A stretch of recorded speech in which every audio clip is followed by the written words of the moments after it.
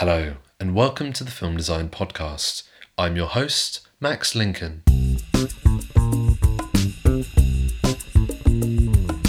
Laurence Bennett is a production designer for film and TV, designing projects such as The Offer, Season 1, The Artist, and numerous TV pilots for shows such as Grey's Anatomy.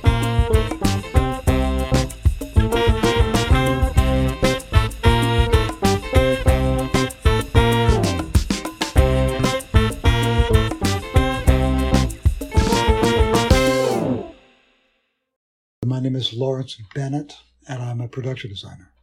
So, Laurence, how did you start working in the industry? How did you get to where you are now? The small, easy questions first. Yeah. Like so many people, I think my path was rather strange, totally unplanned. When I lived in Dublin for years, I was a painter. I had a design practice with an architect friend. I showed my work and taught at the National College of Art. Additionally, I worked in fringe theater and fell in love with storytelling and communal art form. Some friends of mine in Los Angeles were just starting to get into the film business. So I came over one summer to work with them and did a really exciting project. I did miniatures on the original Cosmos with Carl Sagan with about 20 other guys, and we did some fun stuff, and we ended up getting a technical Emmy, which seemed to be a rather auspicious start. So a couple of years later, I moved to Hollywood and thought I'd start working in film.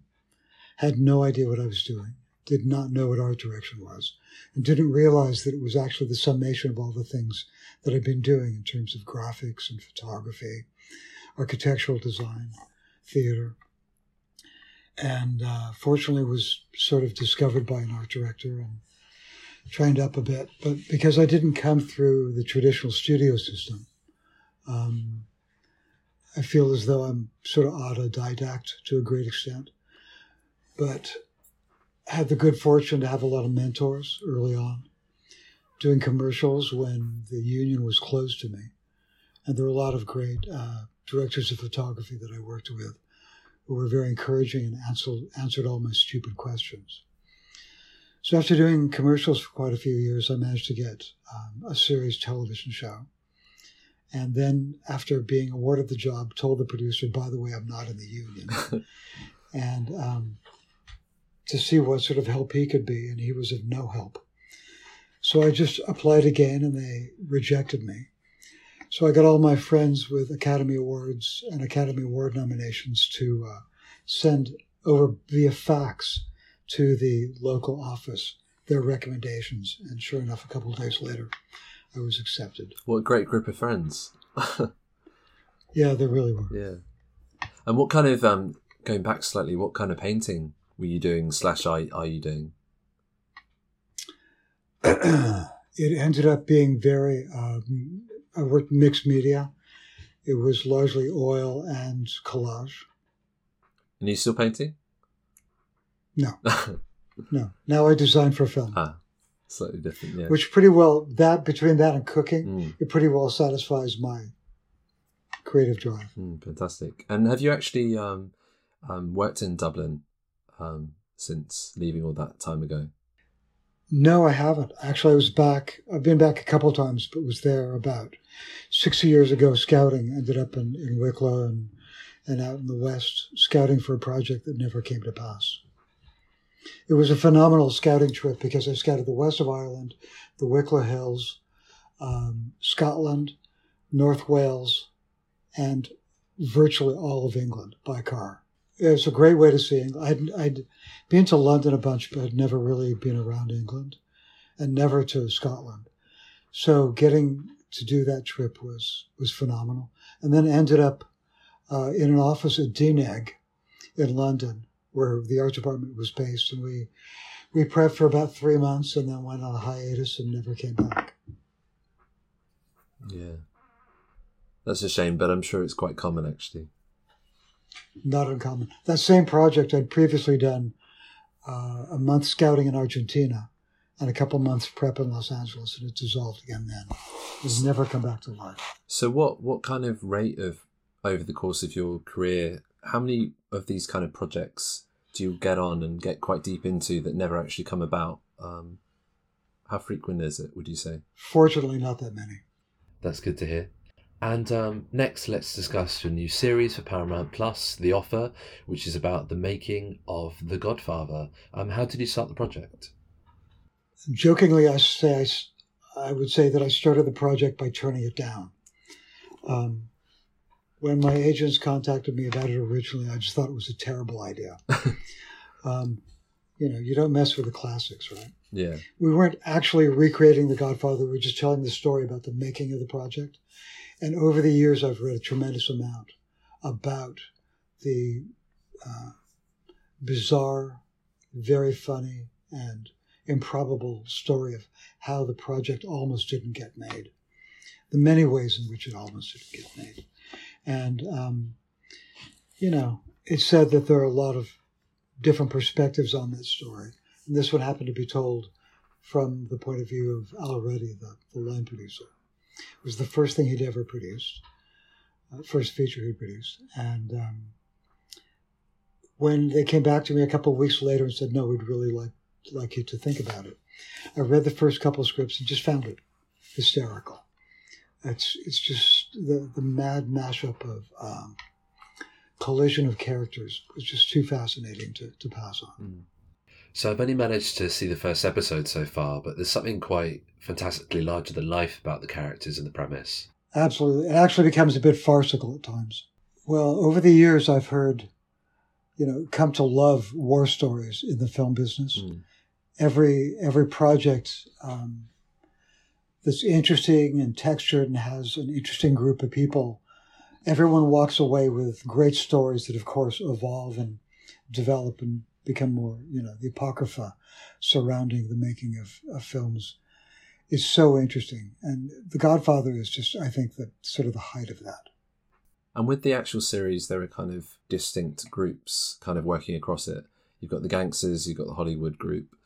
And then how would you kind of describe the looks and feels, and how did you kind of develop that, really? Wow. Because the series was so choppy in terms of storytelling, because it cut back and forth between these worlds, especially the first couple episodes, where all these characters needed to be introduced and given a bit of backstory. I felt it was really necessary to draw a clear, bright line between all those worlds, so that there was never any question of where you landed in a cut. Do you know Dexter Fletcher, the director? Yeah, he's fantastic. He's just a wonderful animated character. He's like a large child. Actually, not that large. A delightful filmmaker. We started at one of the heights of COVID, and he was trapped in London, couldn't get a visa, because the governments were trying to figure out between them which vaccines were compatible and what would qualify him for having been vaccinated. So he and his wife were stuck in their flat in London. So I spent several weeks on Zoom just working things out with him. I'd send him huge batches of imagery, and we'd kick around ideas and just laugh a lot. It was a great beginning. And then I went to Los Angeles, set up the office, and began scouting with the first DP, Sal Zotino. And Sal and I, by the time Dexter was able to get to Hollywood, we had a fairly coherent plan about how to tackle this huge sort of fire hose of scenery that was coming at us. And Dexter fell right in and made it a little crazier. And fortunately, we had a pretty healthy prep period, which was helped by a minor shutdown, Of course. A little hiccup, and which gave us a few more weeks. So by the time we began shooting, we had some of the standing sets finished and the locations for that first block pretty well underway. And what were the main standing sets for the series? For the series, we did the social clubs for the Italian gangs, Colombo and Gambino. We did the Polo Lounge at the Beverly Hills Hotel. We did a large hotel suite that was chopped and changed and modified over the course of the entire series to make it into 6 different places. There was Bob Evans' office at the Paramount lot, and a few others I don't remember. I mean, that's already more than I could possibly remember. One thing I noticed particularly in the first episode is how you've used colour and tone to really differentiate the kind of the gangster and the Hollywood worlds. Was that something that came from yourself or from Dexter, or what was the kind of the birth of that? All of us, really. Yeah. All of us, really. First of all, we needed to set it, comfortably in the late 60s or early 70s. So palette of that time was critical. Also, we needed to differentiate East Coast, West Coast. Obviously went for the more Mediterranean light look and stronger, more saturated colors in the West, in Hollywood. And a little dreamier, a little more, just a little more up. And the New York parts between the business world of Gulf and Western, which was very gray and metallic and, sort of straight lined. Then the mob world was a little more feeling, a little more character driven. And to differentiate the worlds of Gambino and Colombo, Gambino was born in, I think, 1904 or 5 in Sicily. He and his entire group were immigrants. His club was on Mulberry Street in Little Italy, and those facades are very specific, high-ceilinged, tin-ceiling, very traditional shop front. Most of those buildings were all done between 1895 and 1915. So there's a very almost European feel about those. Whereas Colombo's club, we placed it, not knowing where his club actually was, we placed it in Carroll Gardens in Brooklyn because he was Brooklyn-based, and made that a low-ceilinged 1940s building that had been a bar all those years. The backstory for that, in my mind, was that as a late teenager, early 20s, Colombo and his crew had discovered a local bar they were very fond of and became habitués. And when the time came for him to establish a headquarters, he just basically encouraged the owner and the patrons to move down the block and took it over. Nice. That's why there's a pool table, a jukebox. It's much more youth-oriented. But all of them and that crew were either first generation born or even second generation Italian American. So what I find so fascinating about design is the actual creating and viewing of character on set, something that you've just talked about. When you're coming up with these backstories for the actual locations themselves, is that something that you kind of brainstorm and you formulate and then you talk to the director, or how does that kind of begin, would you say? I showed Dexter and Sal the designs, and Sal and I worked through them a lot for lighting purposes and camera movement and wilding and all sorts of things. But I didn't talk about the story of it so much as when they were finally being built. And I would sit in them with them and tell them the stories of them that I had come up with. And then they, of course, would elaborate. Nice. Yeah, I think that's a fantastic way to give backstories for the actual actors themselves. Yeah.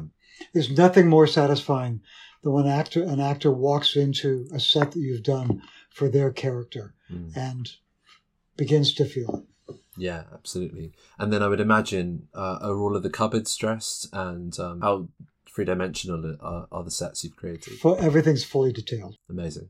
There were rooms that we saw in the background that we never went into that were finished out and dressed. And I mean, you could go from the front door to the back of each of them, and they were both fully dressed. That's incredible.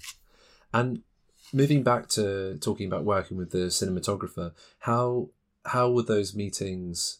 How did the meetings kind of develop where you're discussing light and the actual sets?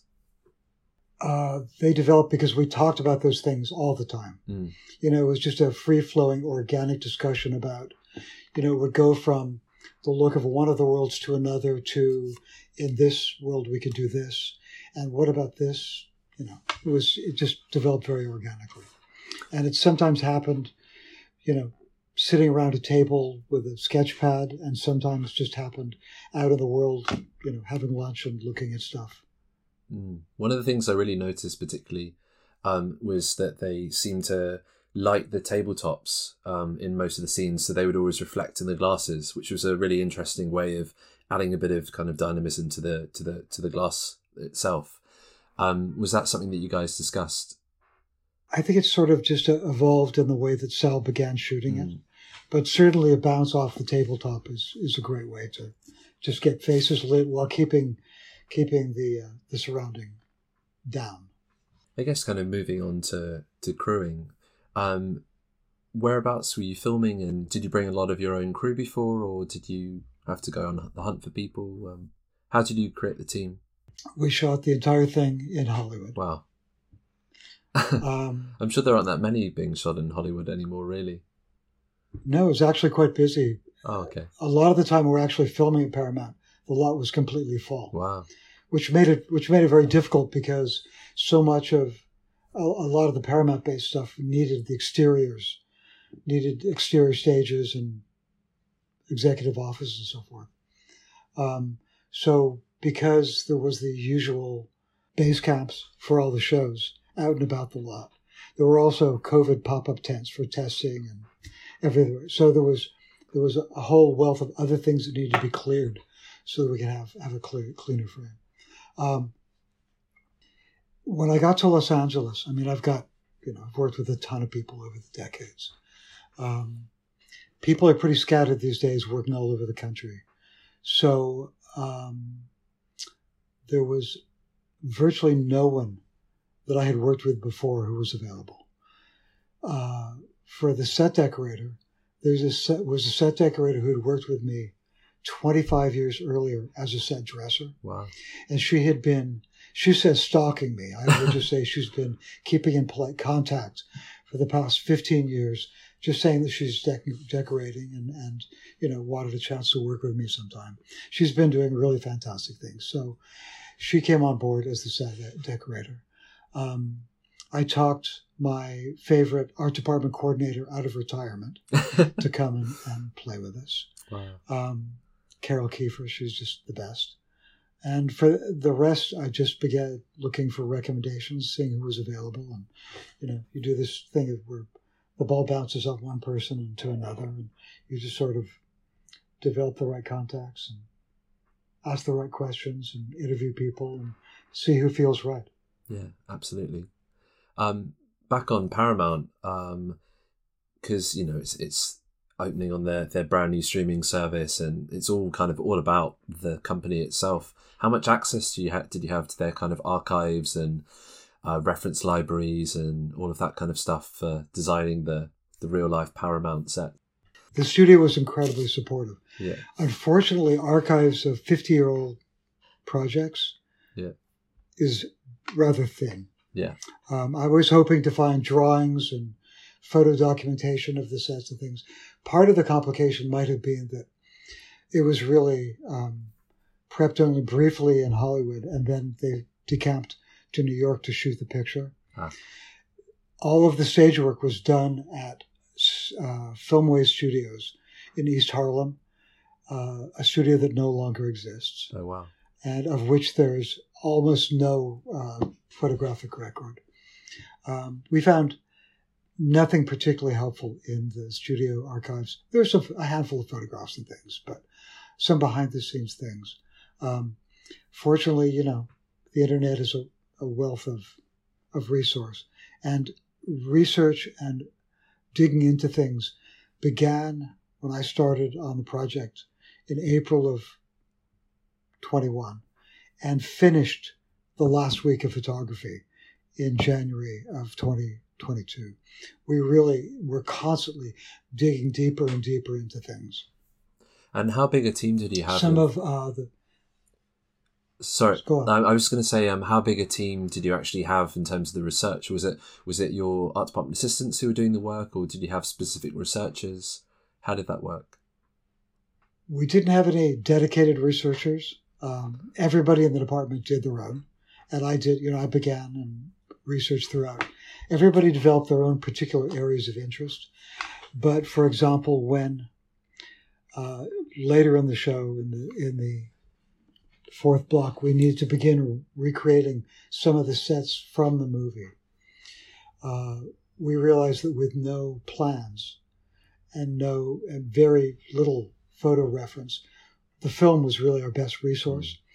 And one of the set designers began doing forensic analysis frame by frame of the movie.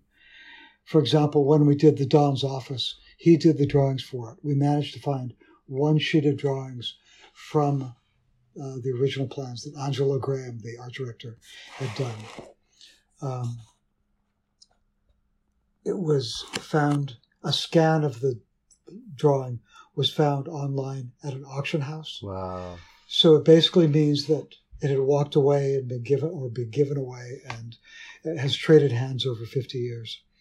We don't know where it is today, but the scan was pretty low res, and it was a large sheet, but we managed to get clarity on just enough of it to figure out what scale we should stage it at, and we're able to do breakdowns from that. But Phil Toolan, the set designer, who's tremendously experienced, literally crept through the picture, all of those scenes in the office, frame by frame, because of course it was lit very low key. Yeah, absolutely. And the light was kept off of the walls, and with no light on the walls, making out detail, we'd have to isolate frames, then take them into Photoshop and bring up the shadows so we could see what the wallpaper looked like. Wow. And then we reproduced the wallpaper. We were able to see what the detailing was like in the paneling. Yeah. Proportion that and detail that. It was quite a labor. Yeah, it's a huge undertaking. So in terms of the actual details in the sets, how much of them were pretty accurate, or did you have to take creative license with fair bits of it? We took license where we needed to. Yeah. The way that we actually handled the sets from the movie was such a glancing look at them that we're able to replicate those closely enough. And we never shot any scenes from the picture. All of the material that we did was in and around the environment of the stage sets themselves or the locations. The one that we got the closest look at probably was Louis' restaurant. Louis is where Michael, of course, famously kills Sollozzo and McCluskey. One of the best couple minutes on film in history. It's phenomenal. It really is. We got the closest look at that, and that was very difficult to do because we needed to do ins and outs. We needed exteriors and interiors to be able to travel in and out. And it took ages to find the right shop front that would accommodate, that was the right sort of proportion. We didn't have a lot of time to do that. Turned it rather well. Yeah, it's exciting. I'm looking forward to... Hopefully you'll keep watching and you can see. Yeah, I'm looking forward to seeing the rest.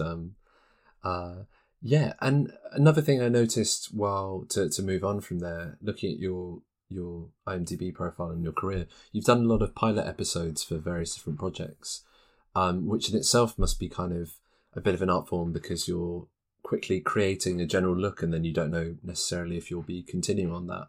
How have you found working in that way? And I'd love to hear more about the actual process.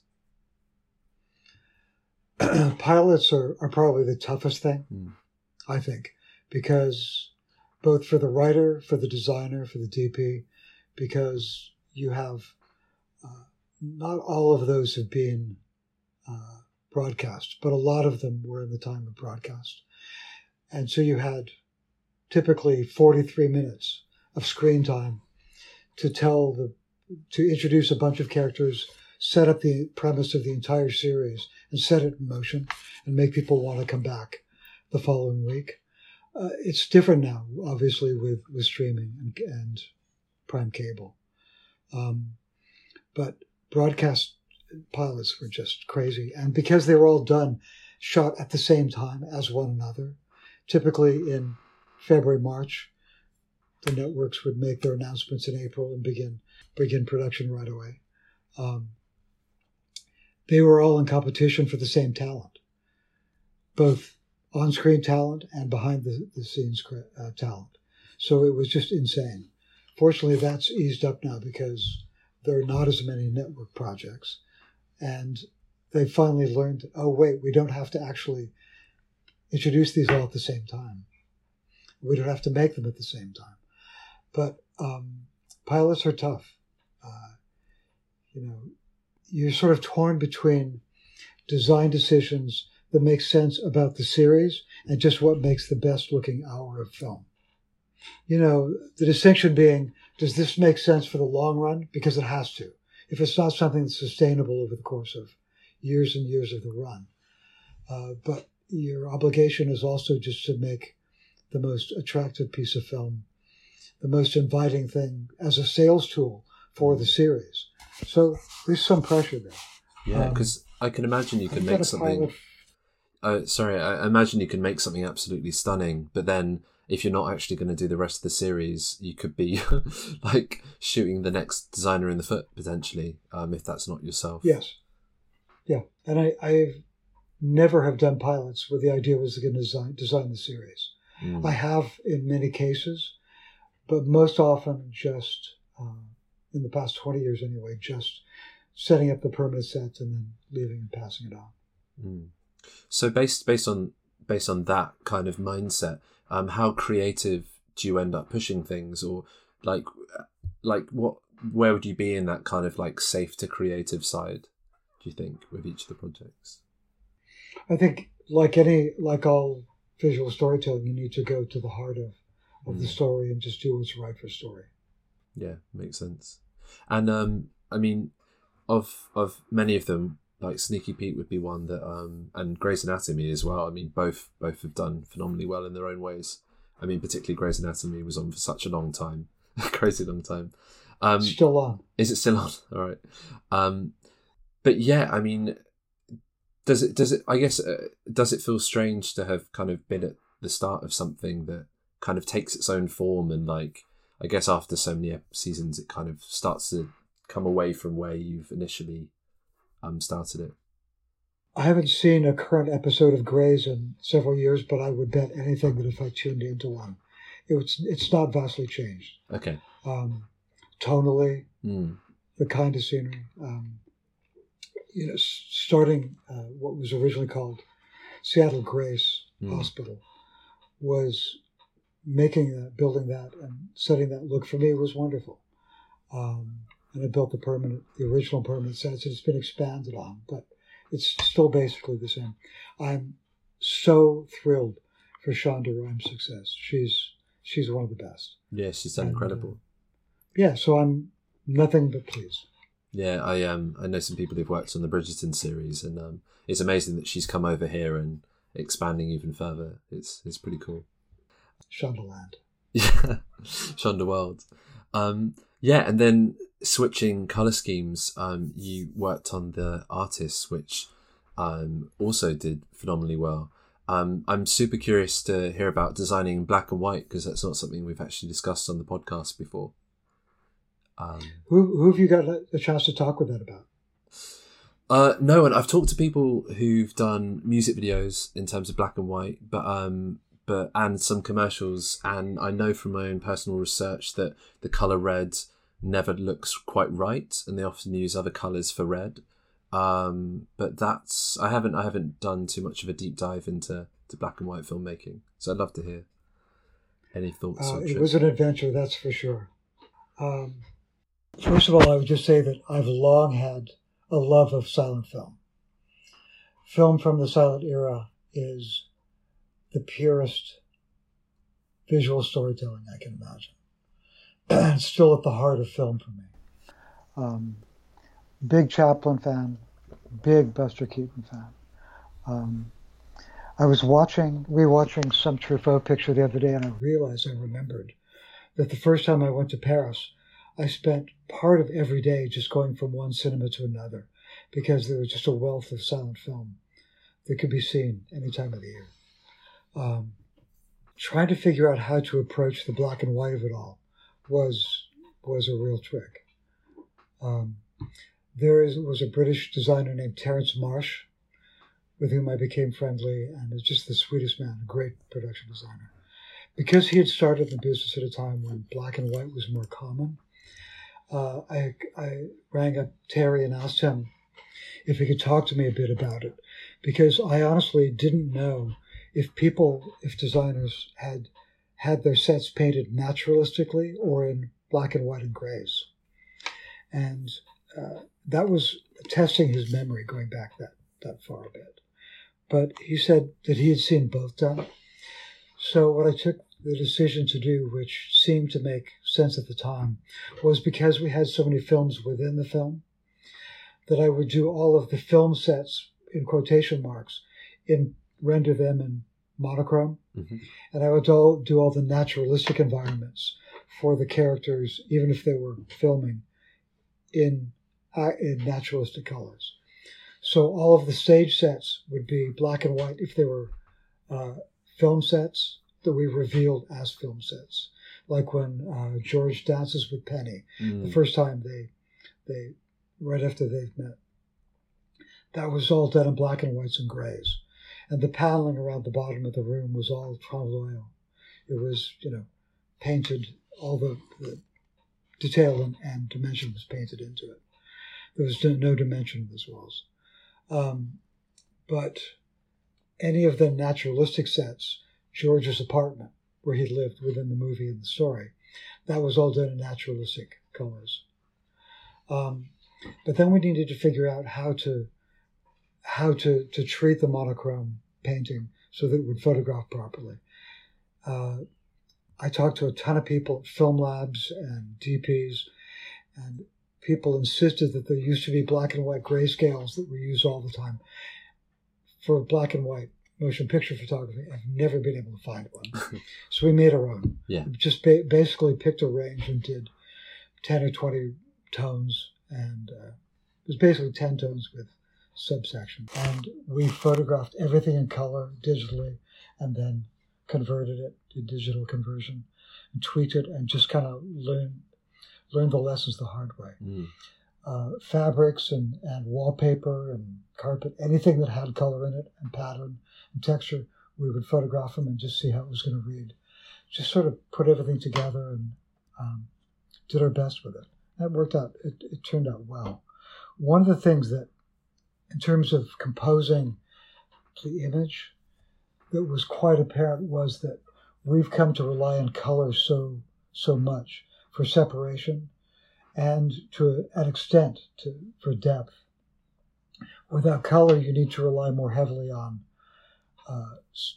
tonality, texture, luster. So that's what we paid the most attention to. In terms of what you're saying, if there was a particular prop or area that you really wanted to draw attention to, what were the main things that you did decide to use? Like you were talking about kind of, tonality and... One thing I made sure to do was ensure that the background never fought with the foreground, with characters, because we needed to isolate them and make the attention on them so much cleaner than we need to ensure it would be a clean read. So I tried to keep all of the environments, I don't want to say subtle, but I wanted to make sure that they didn't fight for attention. Mm-hmm. A big black and white floor was made a gray and black floor so that it wasn't quite so contrasty. Those sorts of things, so that it didn't draw as much attention as what should be foregrounded. If you notice in scenes where Pepe and George are among a bunch of other people, everybody sort of contributed to this between the lighting and wardrobe and hair and makeup.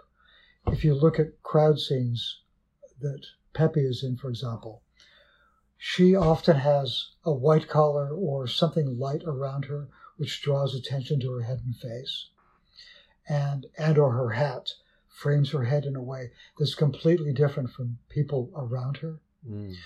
There's not as much contrast or strong, clean black and whites in the crowd, so that George's suit is always a little crisper black and white than anyone around him, so he pops. Oh, fantastic. How much time did you have for the actual research and R&D on all of these different coming up with all these solutions? I'm imagining from your reaction, not very much. No, it was just a constant, ongoing trial and error. It was a learning process, let's put it that way. I mean, if you were to do it again, or you were to do another black and white film, what would be the main changes or the main new things that you would do to get it where you think it should be? I don't know that I'd approach it terribly differently. Okay. Yeah, I mean, that's great to hear. It sounds like you've done a ton of research. Yeah, I guess based on what you've been saying in terms of the different places you've filmed in, you've been on the road a lot and you would have been living away from home for quite some time. I was wondering, it's not something we've really discussed before, how you found being away from home for such long periods of time, and what kind of coping strategies you have to kind of stay positive when you're stressed out and strung out in somewhere random, essentially.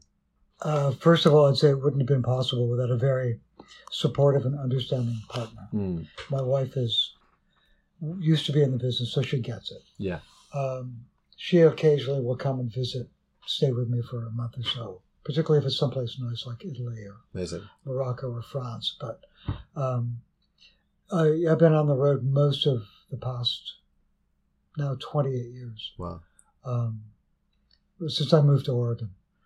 I don't know. I'm energized by being someplace new. There's something about travel for work.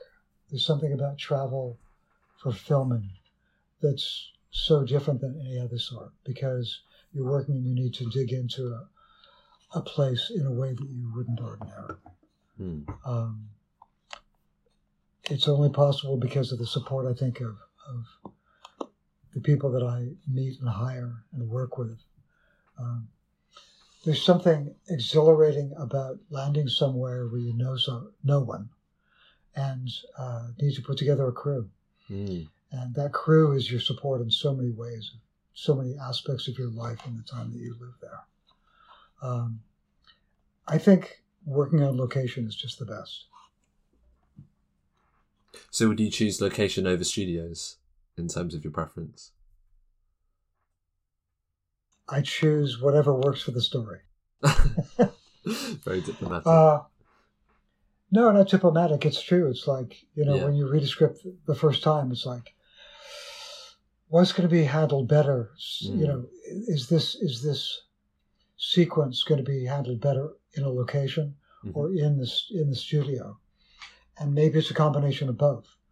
Maybe there's an aspect of the exteriors or coming into the space that really lends itself to being a practical location. And sometimes the perfect location doesn't really allow you, your favorite location pick for a set won't allow you to do the scene work inside that you need to. Maybe you just need to be camped out there for days or weeks. Maybe you need to do camera moves to support the storytelling that are not feasible within that space. When we're doing in the Valley of Elah, there's a motel room that features really heavily. Tommy Lee Jones's character is like based there while he's in Albuquerque looking for his son in this Mexico town. And we really wanted to keep the exterior present. We wanted to be able to open the door and have the world there. But we had a ton of work to do in there. And it seemed crazy to shoot without having a little more space. So when we found the right motel, I talked the motel owner into letting us have the adjacent room, and we took out the wall between the two rooms and built a false wall in sections that could come in and out. And then Roger Deakins, the great DP, who was really fond of, particularly at the time, of operating himself and working on a jib arm. Mm. Very seldom put the camera on a dolly. It was always a jib arm. That would allow us to keep the chassis of the dolly in the adjacent room and just jib over into the room and move around without infringing on the floor space. And it seemed pretty sensible and it worked out really well. Yeah, I mean, that's a phenomenal kind of trick. And also by using an actual real space, like you just get all of the kind of the raw kind of strange things that would just come from real spaces. Yeah, absolutely. Yeah, I was going to ask about that film. Like, there's a lot of military scenes and military vehicles and kind of general military things. How did you put that together? Like, did you have a military advisor, or was it like with the others, just lots of your own personal research? And no, I've done several pictures with a military element. We always have a military advisor. Really, really good ones. In that case, we had an American military advisor, but all of our military scenes that involved the hardware and the gear and stuff were actually meant to be in Iraq. We shot all those scenes in North Africa, in Morocco. Wow. So I sourced the material, the vehicles and everything in Morocco with the help of the Moroccan government. Yeah. which is always an adventure. Of course, and yeah. They're in the unique position of having American and Soviet-made tanks, Humvees, armored vehicles, transporters, and so that we could do both sides of the battles. Oh, fantastic. How, I guess, you'd be working with a fixer, but what are the processes of acquiring such amount of military tech? Because arguably, I mean, obviously you're making a film, but if someone were to it's a bit of a scary thing to be in command of. How does the prop master and the teams kind of look after all that gear, and what's that process like? I was really only involved in initiating it, and basically my Moroccan art director and I drove to Casablanca one day and sat in the office of a colonel actually in the Moroccan army, who is a film liaison.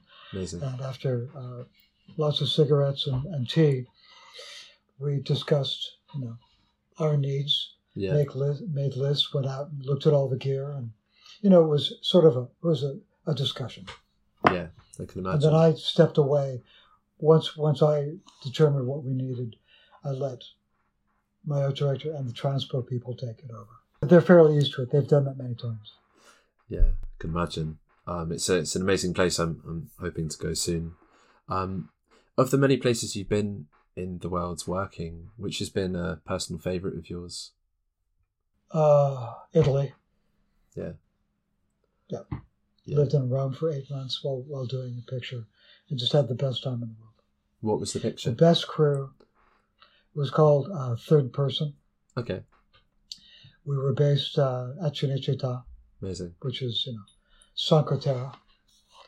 And just had the best time. Yeah, it's an amazing place to work. I had a lot of fun there.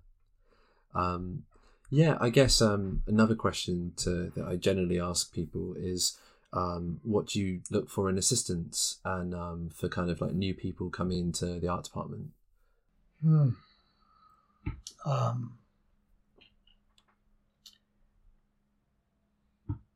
I think the key attributes, other than artistic skills, would just be openness, curiosity. I think those are the key things. And just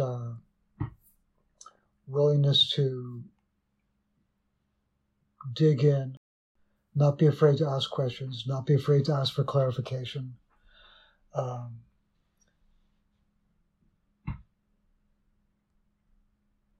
Yeah, I think those are really, really great things. I always find it fascinating, the crossover between the various different people's thoughts. But I mean, on the whole, it generally is the same thing, really. It's kind of an eagerness to actually get stuck in, which I think is so important. And then, in terms of your future work? I know you're in between things at the moment, but what kind of projects are you hoping to work on next? Is there a specific kind of genre or type of film that you'd love to get your teeth stuck into? I'm open to whatever story comes to me that feels right. As I mentioned to you earlier, very briefly, I'm advising on a small project right now, just sort of mentoring someone. Teaching is part of my life now, just sort of sharing.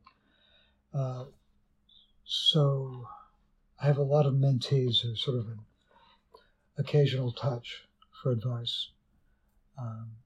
There's so many voices of discouragement in the arts and entertainment that I just try to consistently be someone who younger folks can reach out to remember that they should just hang in there and persevere. I don't know. Getting back to your actual question, I think a Western. Because the closest, I did a Western, a pilot for what was a Western series several years ago. 7, 8, 9 years ago. And it was wonderful and didn't get picked up. So, but I had the best time on that.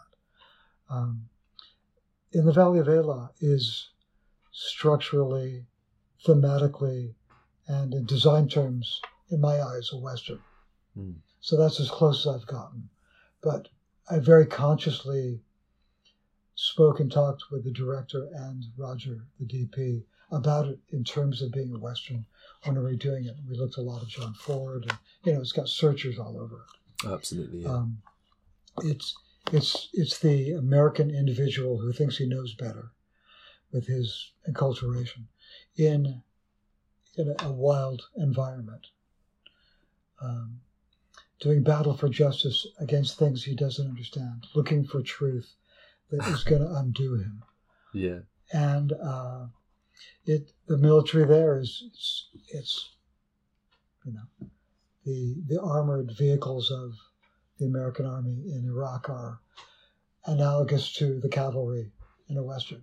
It's going out and also architecturally, the villages of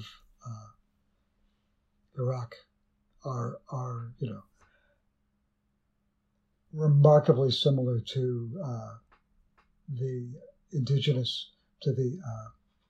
vernacular architecture of New Mexico, where we shot. So there you go. That's a really interesting link. The Western would be incredible to work on. Yeah, and thanks so much for coming on the show. It's been a pleasure talking with you, Max.